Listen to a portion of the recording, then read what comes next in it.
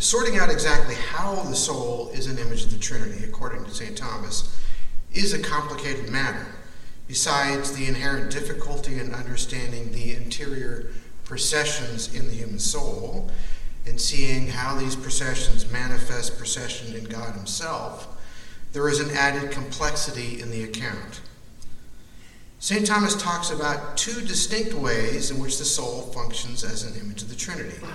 First, the procession of word and love in the human soul, especially when the soul knows and loves itself, is an analogy for the procession of the divine word, that is the Son, and the divine love, that is the Holy Spirit.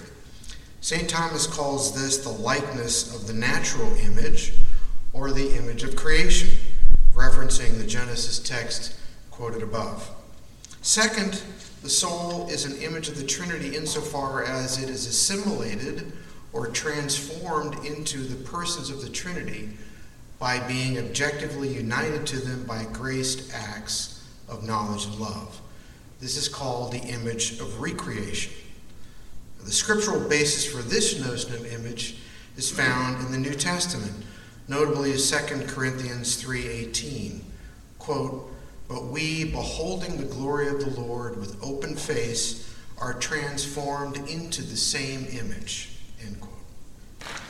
Now, the aim of this paper is to explain and clarify how St. Thomas understands these two ways the soul functions as an Imago Dei, and to show how the soul's objective union with the divine persons is a more perfect image of God, one that builds on the less perfect image, that is, the procession of the word and love in the soul, as an analogy for the divine procession and distinction of persons in God.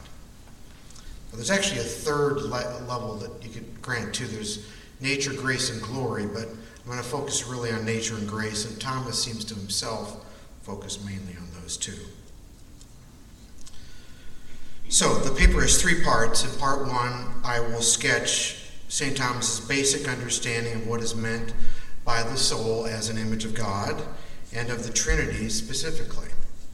In part two, I will discuss a couple of preliminary texts where St. Thomas describes different levels of the soul as an image of the Trinity according to nature and grace. Now, one text is from De Potentia, question 9, article 9, and the other one is from De Veritate, question 10, article 7. Looking at these texts will enable us to raise a question about the relation between the image according to nature and the image according to grace. Part 3 will focus on that relation between the image according to nature and the image according to grace, as found in the Summa Theologiae, drawing upon some of the features of the image that are illuminated by St. Thomas's Trinitarian theology. Okay, so part 1, an outline of the Imago. What exactly do we mean by the term image, and how is man made to the image of God? According to Thomas, an image is a certain kind of likeness, but not every likeness is an image. Now, there are two features that especially characterize an image. First, it is a likeness that is copied from the thing of which it is an image. Second feature is it's a likeness that represents the species of a thing. So, first, an image is a likeness that is copied from or derived from something else and is therefore made to imitate the thing of which it is an image. An egg, this is Thomas's example, an egg is not said to be an image of another egg, even though it looks just the same. All right, there's A, and then there's A, or different sizes. That's a joke. I know it's after lunch.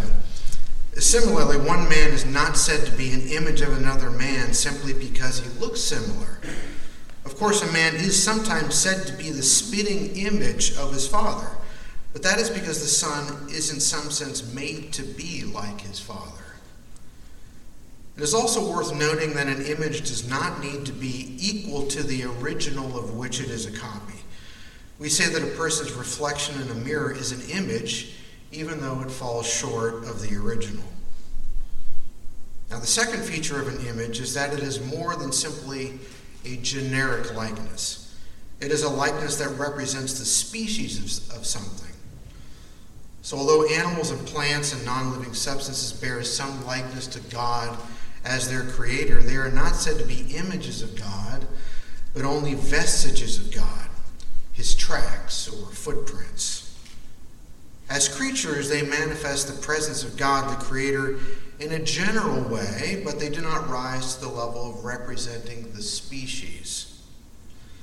St. Thomas argues that because of man's rational nature, possessing an intellect and a will, he is able to represent the species of God. Now, to say that an image represents the species obviously does not mean that the image is of the very same species as the thing it images. But it does mean that an image captures or represents the form or shape of something. He gives the well-known example of a coin which can be said to bear the image of the king because the image is the same outward shape or form as the original. Of course, man is said to be in the image of God not in an outward or material way, since God is altogether spiritual and immaterial. But he does bear the image of God because his intellectual nature sufficiently represents or imitates the same form or species as the divine nature, like a coin that bears the image of king. Since man is distinguished from the beasts by his rational soul, it is within the soul that one finds the image of the Trinity. And St. Thomas says that, quote, God himself placed in man a spiritual image of himself, end quote. Indeed, St. Thomas says that the image of God is in man because of his mind, a term that is kind of a broad term that encompasses both intellect and will. But how is the soul said to be an image of the Trinity? St. Thomas identifies the image of the Trinity with the interior processions of word and love in the soul. This is a quotation from question 93, article 6 of the Prima Pars. So, quote, the uncreated Trinity is distinguished by the procession of the word from the speaker and of love from both of these, as we have seen, reference to the treatment of the Trinity. So we may say that in rational creatures wherein we find a procession of the word and the intellect and a procession of love and the will, there exists an image of the uncreated Trinity by a certain representation of the species, end quote. Now, the interior processions of word and love bear a formal likeness to the processions of the word and love in God, the word being another name for the Son and love another name for the Holy Spirit. St. Thomas argues, moreover, that the image of the Trinity is found principally in the acts of the soul and only secondarily in its powers and habits. This is because it is only by actual thought that a word is produced within the soul. And it is only through the word that proceeds from the intellect that there is a procession of love in the will. Now here's another quote. Now the divine persons are distinct from each other by reason of the procession of the word from the speaker and the procession of love connecting both. But in our soul, word cannot exist without actual thought, as Augustine says. Therefore, first and chiefly, the image of the Trinity is to be found in the acts of the soul. That is, inasmuch as from the knowledge which we possess, by actual thought we form an internal word, and thence break forth into love. End quote. So, man is made in the image of the Trinity through his soul, and more specifically the mind, and principally in the acts of the soul rather than in its habits or powers. So, part 2 is a preliminary look at the levels of the Imago. Now, St. Thomas's teaching on the Imago also includes a clear sense that the image admits of different degrees, nature, grace, and glory. Although again, mainly I'm going to focus on the image according to nature and the image according to grace. Now, St. Thomas's lengthiest treatment of the Imago is found in Summa Theologiae Prima Pars, question 93. I've already quoted from that question. But the account there is complex and difficult, so I want to begin by looking at St. Thomas's account of the Imago, the levels of the Imago, in De Potentia and De Veritate. So in De Potentia, question 9, article 9, St. Thomas presents the image according to nature and the image according to grace in a fairly simple and straightforward way. The image according to nature is based on a likeness or similarity of interior operations. Because the rational creature alone can understand and love himself, and consequently produces his own interior word and love, man represents the Trinity by a likeness that rises to the level of an image because it represents the species of the Trinity. It represents the form or species of the Trinity in the sense that the formal structure of the interior processions of word and love in the soul is similar to the formal structure or order of the processions of word and love in God. There's not really a structure in God. God's really simple, but there's a kind of order of the processions.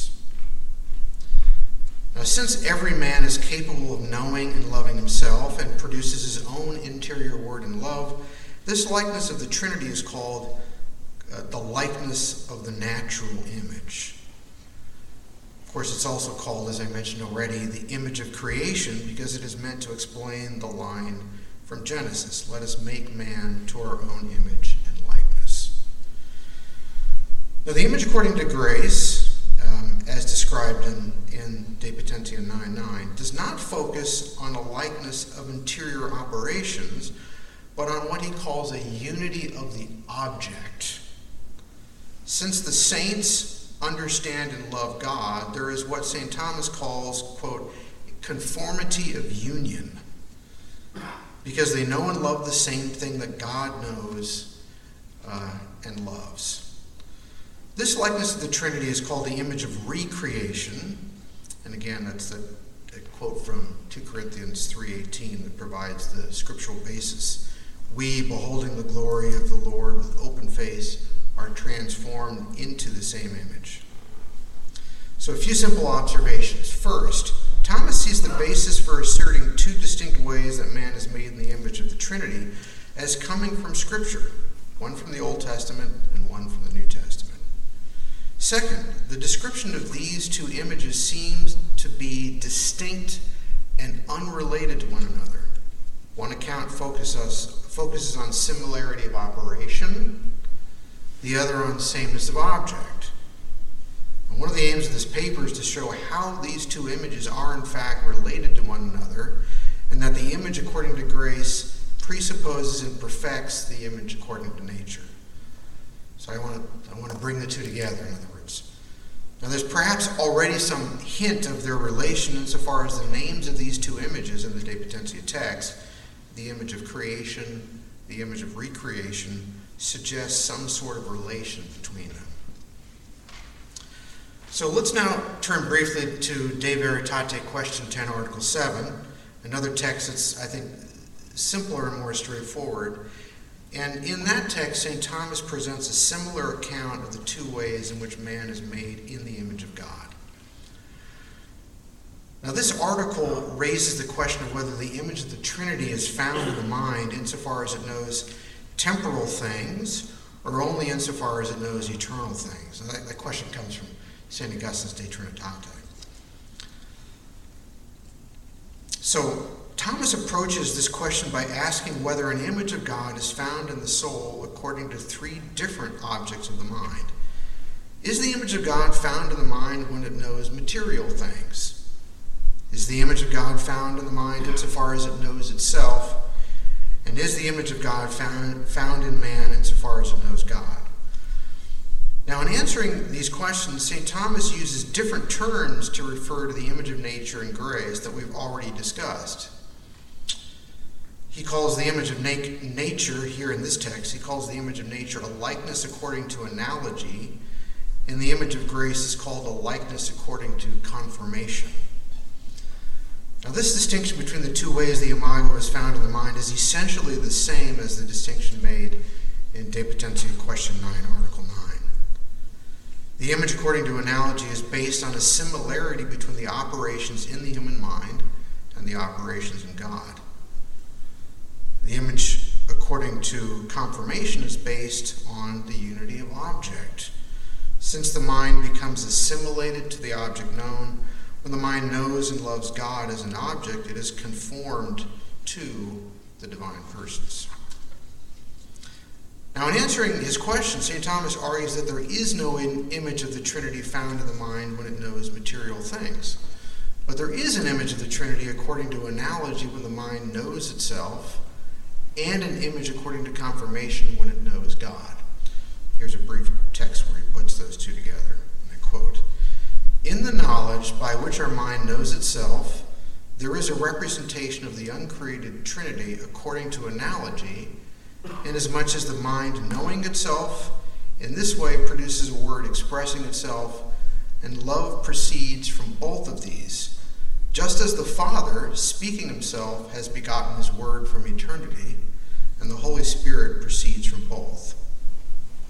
But in that knowledge by which the mind knows God himself, the mind becomes conformed to God, just as every knower as such is assimilated to the thing known." This text, like the De Potentio, seems largely to contrast two distinct ways in which the soul is an image of the Trinity. Are these two images related in some way? If so, how are they related? Now, in the remainder of this article, in the De Veritate, St. Thomas gives some indication of how these two are related by arguing that the image according to conformity is prior to the image according to analogy. Here's what he says. This is a quote. "Now the likeness which is by conformity to its object, as sight to color, is greater than that which is by analogy, as sight to the understanding, which is similarly compared to its objects. Consequently, the likeness of the Trinity is more expressive, or it could be translated clearer, in the mind insofar as it knows God than insofar as it knows itself. Therefore, properly speaking, the image of the Trinity is in the mind first and foremost, insofar as the mind knows God.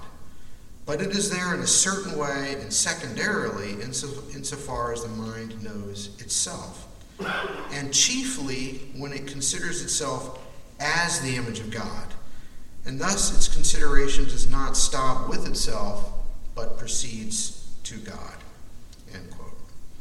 So what's interesting to see here is that St. Thomas is not only arguing that the image according to conformity is superior to the image according to analogy, but that the latter is in some way ordered toward the former.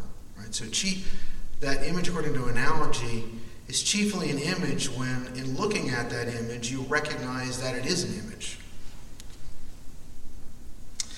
So the soul's knowledge and love of itself bears a formal likeness to the Trinitarian processions, but this formal likeness is the character of an image chiefly insofar as it leads one on to the knowledge of the Trinity as an object. So that's a key insight, one that will feature prominently in the Summa Theologiae, where we find St. Thomas's most developed treatment of the levels of the Imago. So let's turn to that now to look more closely at the relation between the image according to analogy and the image according to confirmation. So, part 3, the image according to nature and grace in the Summa Theologiae. Now, the place to begin is Summa Theologiae Prima Pars, question 93, article 4, where St. Thomas asks whether the image of God is found in all men. This question serves as the occasion to describe the different levels of the Imago. This is a quote. "Since man is said to be the image of God by reason of his intellectual nature, he is most perfectly like God according to that in which he can best imitate God in his intellectual nature. Now, the intellectual nature imitates God chiefly in this, that God understands and loves himself. Wherefore, we see that the image of God is in man in 3 ways.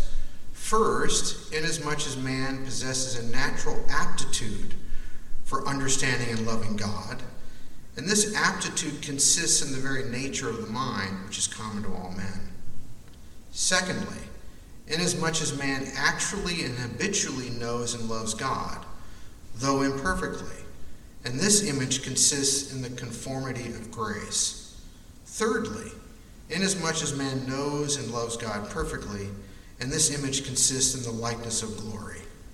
Wherefore, on the words, "The light of thy countenance, O Lord, is shining upon us," that's from Psalms 4:7, the gloss distinguishes a threefold image of creation, recreation, and likeness. The first is found in all men, the second only in the just, and the third only in the blessed. End quote. Now, this is a complicated text, and there's a lot packed in here. For the moment, I would like to focus on how St. Thomas describes the image according to nature in this text. What's interesting, I think, is it seems to blend together the two ways that he had previously described the soul as a likeness of God. That is, it blends together the likeness by analogy of operation and the likeness by objective union. Although the image according to nature consists in the very nature of the mind, that nature is understood as something oriented toward God as an object. It's a natural aptitude to know and love God. Consequently, his account of the soul as the image according to nature is now seen as more clearly ordered toward the image according to grace as potency to act. Now, you might wonder, do we see the same emphasis on the object when St. Thomas applies the notion of the Imago to the distinction of persons in the Trinity? So that text I just quoted was kind of focusing on the nature of God but not bringing in the persons. So I think when we turn to how it's applied to the persons of the Trinity, I think we do see an emphasis upon the object. So to see this, we should turn to question 93:8, where Thomas asks whether the image of the Trinity is in the soul only by comparison to God as object. In that article, St. Thomas reiterates that the divine persons are distinguished from each other according to the procession of the divine word from the divine speaker and the procession of divine love from both of them. St. Thomas then points out that the divine processions come forth from God insofar as God knows and loves himself as object. So, that's a brief quote. The Word of God is born of God according to the knowledge of himself, and love proceeds from God insofar as he loves himself. End quote. And Thomas gives a reason for prioritizing the object of knowledge and love. It is manifest, he says, that the diversity of objects diversifies the species of word and love. So just as the interior word conceived from the knowledge of a stone is not the same species as a word conceived of a horse or a man, and likewise the love brought forth from each of these is specifically different. So in other words, it's the diversity of the object that's going to diversify the word and the love brought forth. So, having pointed that out, that the object diversifies the procession of word and love, St. Thomas concludes that the image of the Trinity in the soul must have God as its object. And I quote, "Hence the divine image is found in man according to the word conceived from the knowledge of God, and according to the love derived therefrom. Thus the image of God is found in the soul insofar as the soul turns to God, or was born to turn to God, not to say it." So let me just repeat that. The image of God is found in the soul insofar as the soul turns to God, or was born to turn to God. So the image of God in the soul has God as its object, or at least was born with an orientation toward God. This fits with Thomas's earlier claim in question 93:4 that the natural image of the Trinity consists in a natural aptitude to know and love God, a kind of directional potency toward the image of grace. But what has become of St. Thomas's initial description of the image according to nature by way of analogy? That is, the soul's knowledge and love of self and its corresponding procession of word and love. That was the focus in the first two texts from the De Potentia and De Veritate. The soul's knowledge and love of itself as an image. Has St. Thomas abandoned self-love and Has St. Thomas abandoned self-knowledge and self-love as a natural image of the Trinity? We get an answer to this question in the final part of question 93, Article 8, where St. Thomas distinguishes between two ways in which the mind can be said to turn toward God. And I quote, "Now the mind turns towards something in two ways, directly and immediately, or indirectly and immediately, as when someone seeing the image of a man in a mirror is said to be turned toward that man. And therefore Augustine says in De Trinitate, Book 14, quote, the mind remembers itself, understands itself, and loves itself. If we perceive this, we perceive a Trinity, not yet God, but already the image of God." That's end quote of the quote inside the quote. But finishing the quotation from Thomas, "But this is not because the mind turns towards itself absolutely, but insofar as it can further turn toward God." End quote. So, what does that mean? So we see, I think, that for Thomas, the soul's knowledge and love of itself is said to be an image of God, but only an image insofar as it points toward God or makes it possible for the mind to turn toward God. So if it just rests in itself, it's not really, strictly speaking, an image. Indeed, St. Thomas is indicating that it belongs to an image as image to point the way to the original of which it is the image. Of course, the example of the reflection in a mirror is a conspicuous example of an image that is recognized immediately as an image. I mean, I guess maybe you see this in sci-fi movies. If you have a mirror that's so perfect, you don't even notice it's a mirror. The mirror I'm looking in at home doesn't have that quality. So the same is true of the image of the king or the former president on a coin, or the image of Hercules in bronze or marble. I think Thomas is really suggesting that all images as images point towards the things they imitate in some way, although obviously in varying degrees. So the likeness, according to analogy found in the very nature of the mind and its corresponding operations and interior processions, naturally leads the mind toward a knowledge of the Trinity of persons. Now, at this point, one might wonder whether we have overstated the case for the natural image. If the procession of word and love in the human soul is an image of the Trinity, precisely because it naturally leads the mind to see the procession of the word and love in God himself, this suggests that the mind can arrive at the existence of the Trinity by natural reason alone. But according to St. Thomas, natural reason is unable to demonstrate the distinction of persons in the Trinity. That presupposes faith. Now, St. Thomas actually anticipates this very difficulty in question 93. It's one of the objections that he raises against the idea that there is an image of the Trinity in man. So here's the way he phrases the objection. Quote, "An image leads to the knowledge of that thing of which it is the image. Therefore, if there is in man the image of God as the Trinity of persons, since man can know himself by his natural reason, it follows that by natural reason man can know the Trinity of divine persons, which is false, as shown above." End quote. Now that reference, as shown above, is to question 32, Article 1 of the Treatise of the Trinity, where Thomas argues that natural reason is incapable of demonstrating the Trinity. In any case, St. Thomas answers the objection here in question 93 by granting that the image of God in man would lead to the knowledge of the Trinity if the image of God in man were a perfect image. So, the general principle that an image as image naturally leads to a knowledge of the thing it imitates is sound. But if the image is an imperfect image, it does not lead the mind to the thing it imitates with necessity. As it is, the mind is unable to arrive at a knowledge of the Trinity apart from supernatural faith. What then does it mean to speak of a natural aptitude to know the Trinity? One which can help lead to a knowledge of the Trinity, but only if the mind is elevated by supernatural faith.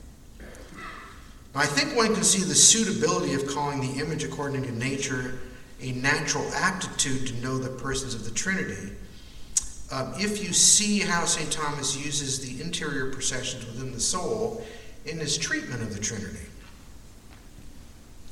Although the existence of interior processions within God is itself a matter of faith, the interior processions of word and love in the human soul play an essential role in manifesting the interior processions in God, which gives, I think, a greater appreciation of why the image according to nature is described as a natural aptitude to know the persons of the Trinity.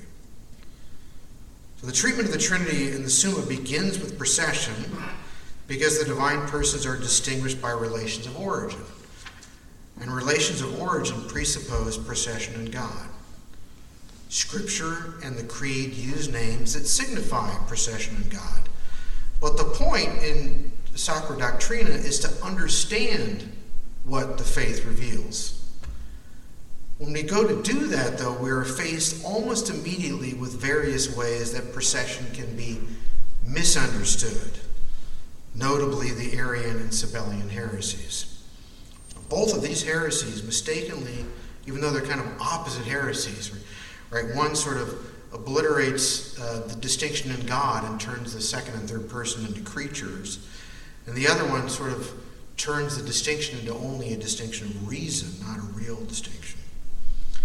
The key thing here is that both of these heresies mistakenly take procession to refer to an outward act, a procession ad extra. As a consequence, both deny a distinction of persons within God. Now, since procession necessarily presupposes action, the only remaining alternative is to admit that there is an internal procession, an internal act that remains within the agent. Here's where the soul as an image of the Trinity comes into play, helping us to see the processions in God through a likeness in the rational creature. The interior processions of word and love provide an entry point. Indeed, for Thomas, it's the entry point, enabling us to see how there can be procession in God, and therefore how the divine persons can be distinguished. Now, there's actually some really strong text in the De Potentia, I won't quote it here, where he basically says there's no other way to introduce or insert or find a procession in God apart from the interior processions that we know to exist in the human soul. So, the image according to nature, the analogy of interior processions in the soul, provides the most apt or suitable likeness by which we can understand the divine processions. Now, time does not permit a detailed treatment of the interior word in the soul, or of the love brought forth from the will when it's operating. Suffice it to say that St. Thomas relies on the soul's interior processions of word and love as the only suitable image of divine procession. Indeed, without this image, the science of sacred theology has no clear way of moving forward, and the Arian and Sabellian heresies would always be knocking at the door.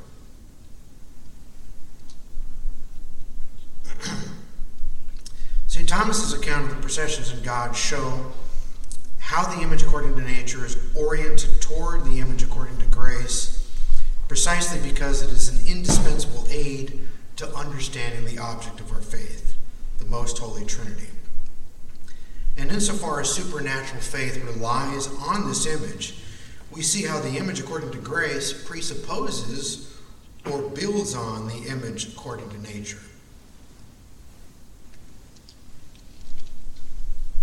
Now let me conclude with a brief account of the image according to grace.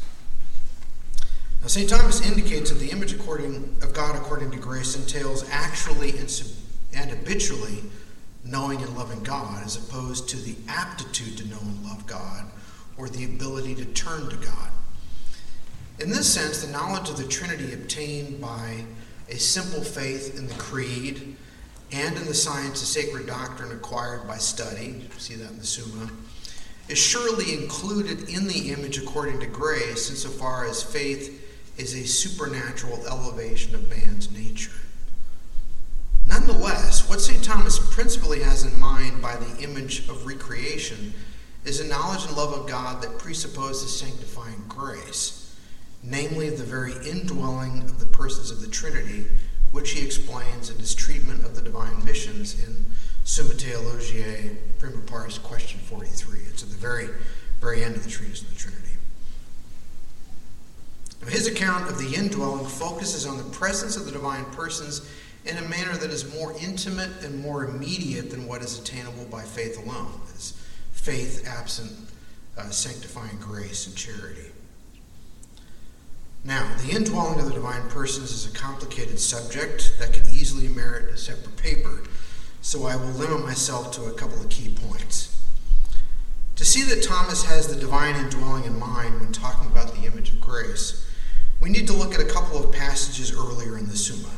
The first is from Prima Pars, question 8, article 1, where St. Thomas outlines the way that God is present in the world. And I quote, "God is said to be in a thing in two ways, in one way through the mode of an efficient cause, and thus he is in all things created by him.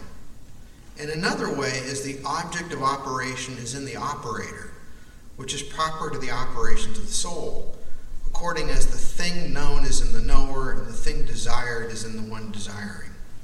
In the second way, God is especially in the rational creature that knows and loves him actually or habitually. And because the rational creature has this by grace, as will be shown later, he is said to be thus in the saints by grace." End quote. So notice here the emphasis on God's presence in the soul as an object, but only in the saints who know him actually and habitually. So that language fits with Thomas's description of the image according to grace in question 93, article 4, that we looked at earlier. So Thomas takes this up again later in the Summa. Now, the editors of the standard English edition of the Summa insert a reference to question 12, which focuses mainly on the beatific vision. But I think what Thomas has in mind is found in question 43 on the divine missions. The key text, I think, to see that is question 43, article 3, which is on the invisible missions of the divine persons as an effect of sanctifying grace. So here's the text. This is another quotation.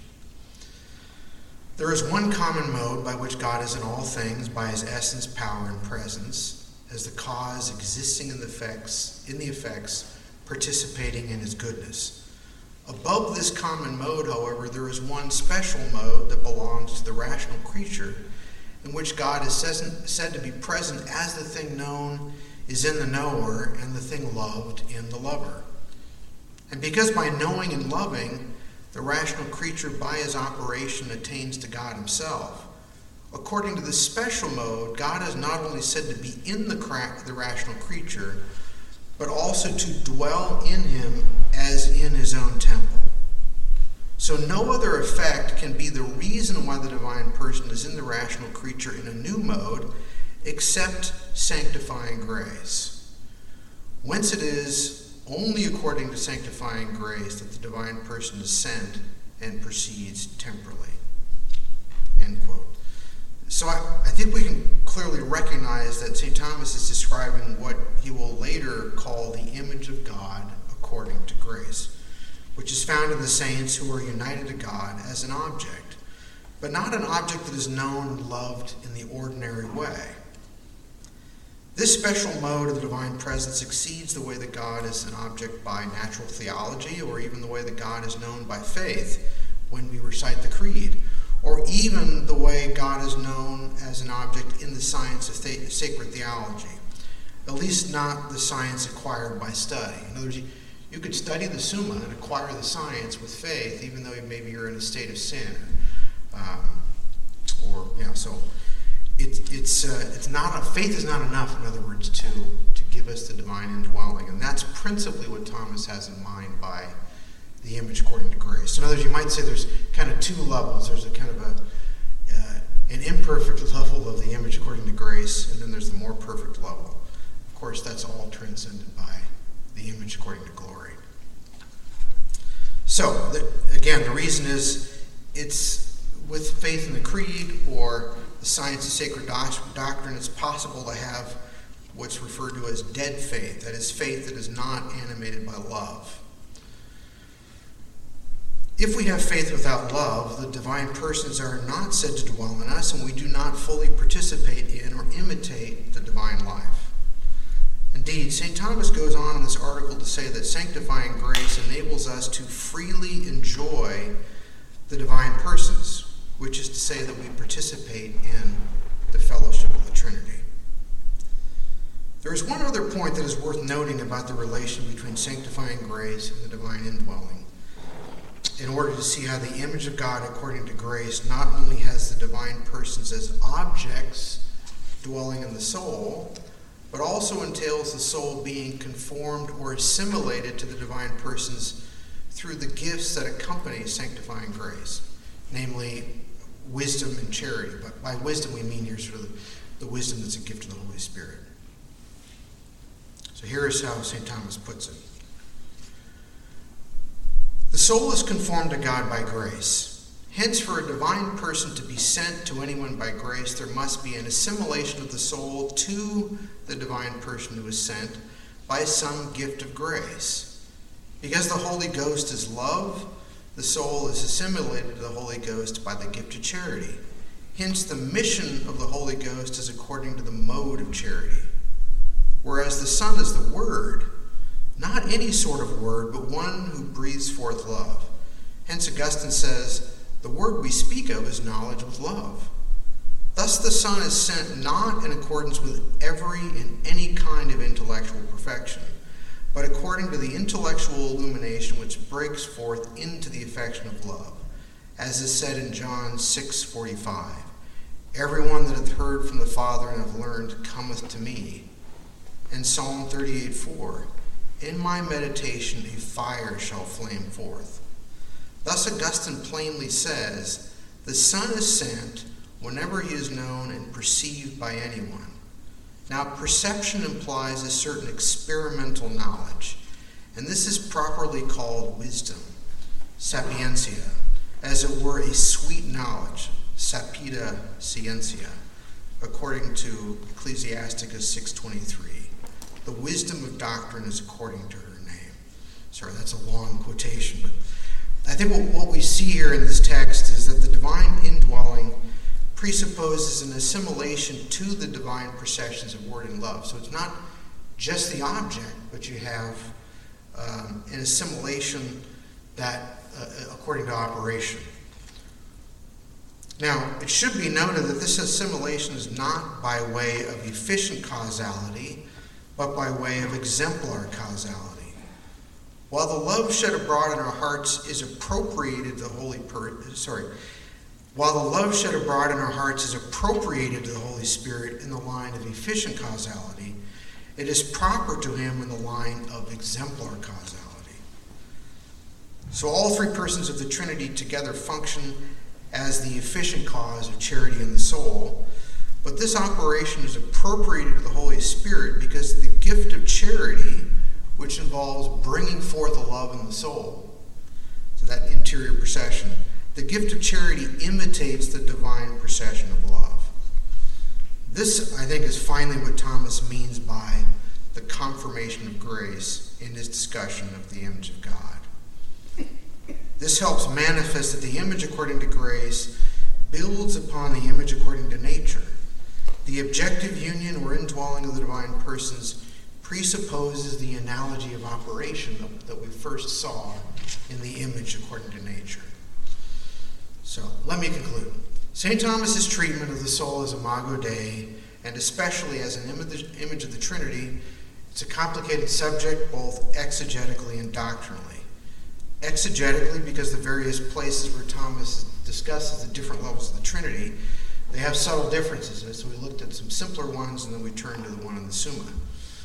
It's also dogmatically or doctrinally complicated because it requires a familiarity with the key points of Thomas's Trinitarian theology. While the principal aim of his teaching on the Imago is to instruct us about the dignity and perfection of man as made in the image of God, A better understanding of the Trinitarian theology that underlies his teaching on the Imago can give us a greater appreciation of the Trinitarian aspects of the creation and sanctification of